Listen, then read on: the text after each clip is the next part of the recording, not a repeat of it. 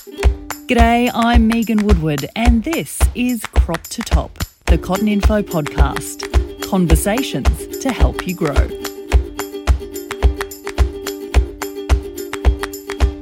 Kieran and I have caught up. We are in Toowoomba at the Australian Association of Cotton Scientists Research Conference, and Kieran was one of the opening presenters on day one, and he had some great insights that he offered to the conference in regards to the importance of grower groups and how they can be instrumental to adoption and extension. Kieran, I'd love to know a bit about what you presented on day one and what you shared with the group. Just basically went through what we've done over the last 2 years.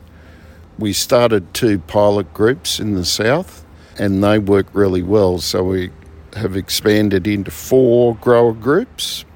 Seems to work really well with that 10 to 15 growers in a group where we get plenty of interaction, all growers contributing to the discussion. We go for 2 hours maximum.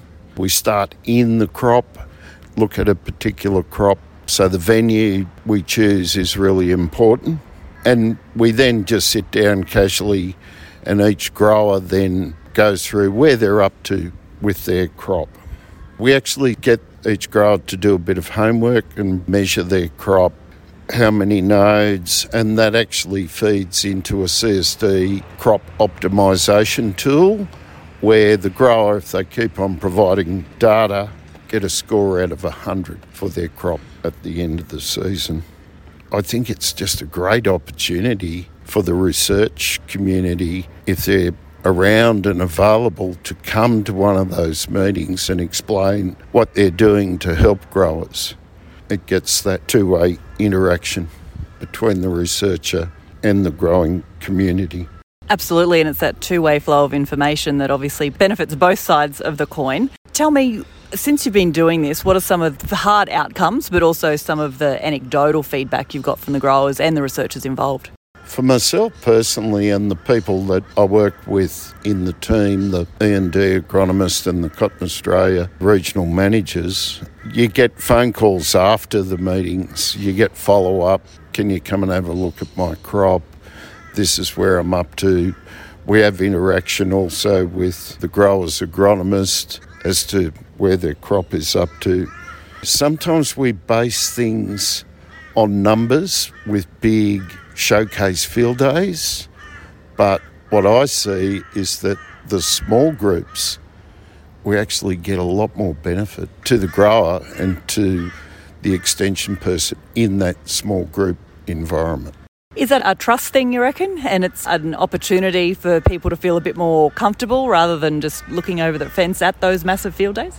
Yeah, for sure. Everyone gets their own opportunity to talk in a safe environment. Everything's sort of kept within that group. And a lot of times the person that is the quiet person actually ends up contributing a lot more than the noisy person. It's a good opportunity for everyone. What are some of the examples of some of the things that you've actually done project-wise?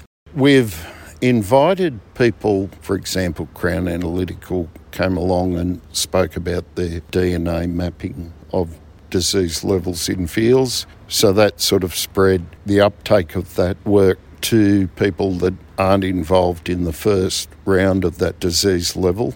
In some of these groups, we might have 10 or 15 growers.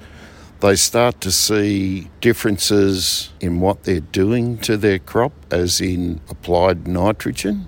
So in some cases, they've been able to pull back on their nitrogen application, so a saving and still getting quite a good result. You presented to a room full of scientists. What do you hope they take away from what you were able to tell them about the value of these smaller grower groups and the opportunities that exist for future projects? I see there's real benefit. You know, the researchers do a great job and they're very busy beavering away at their work, but if they spend that time, if they're available when a meeting's on, they get a lot of feedback from the grower. The grower actually hangs off every word that the expert actually says, so it becomes a real benefit both ways to those researchers. Now we're catching up in early mid-September here, Kieran, things that are about to take off. Just a bit of an overview of how things are looking in your part of the world at the start of the 23-24 season. Well, it's actually been very dry, which has allowed a fair bit of ground preparation. Everyone's basically ready to go. I spoke to some growers a few days ago and they just said, well, soil temperatures are nearly there, but there's a cold front coming through this weekend. We're back down to zero. But the word is from the growers that the tractors will be idling in the paddock last week of September. Stay tuned. Kieran O'Keeffe, thank you so much for your time. It's been great catching up with you. Thanks, Megan.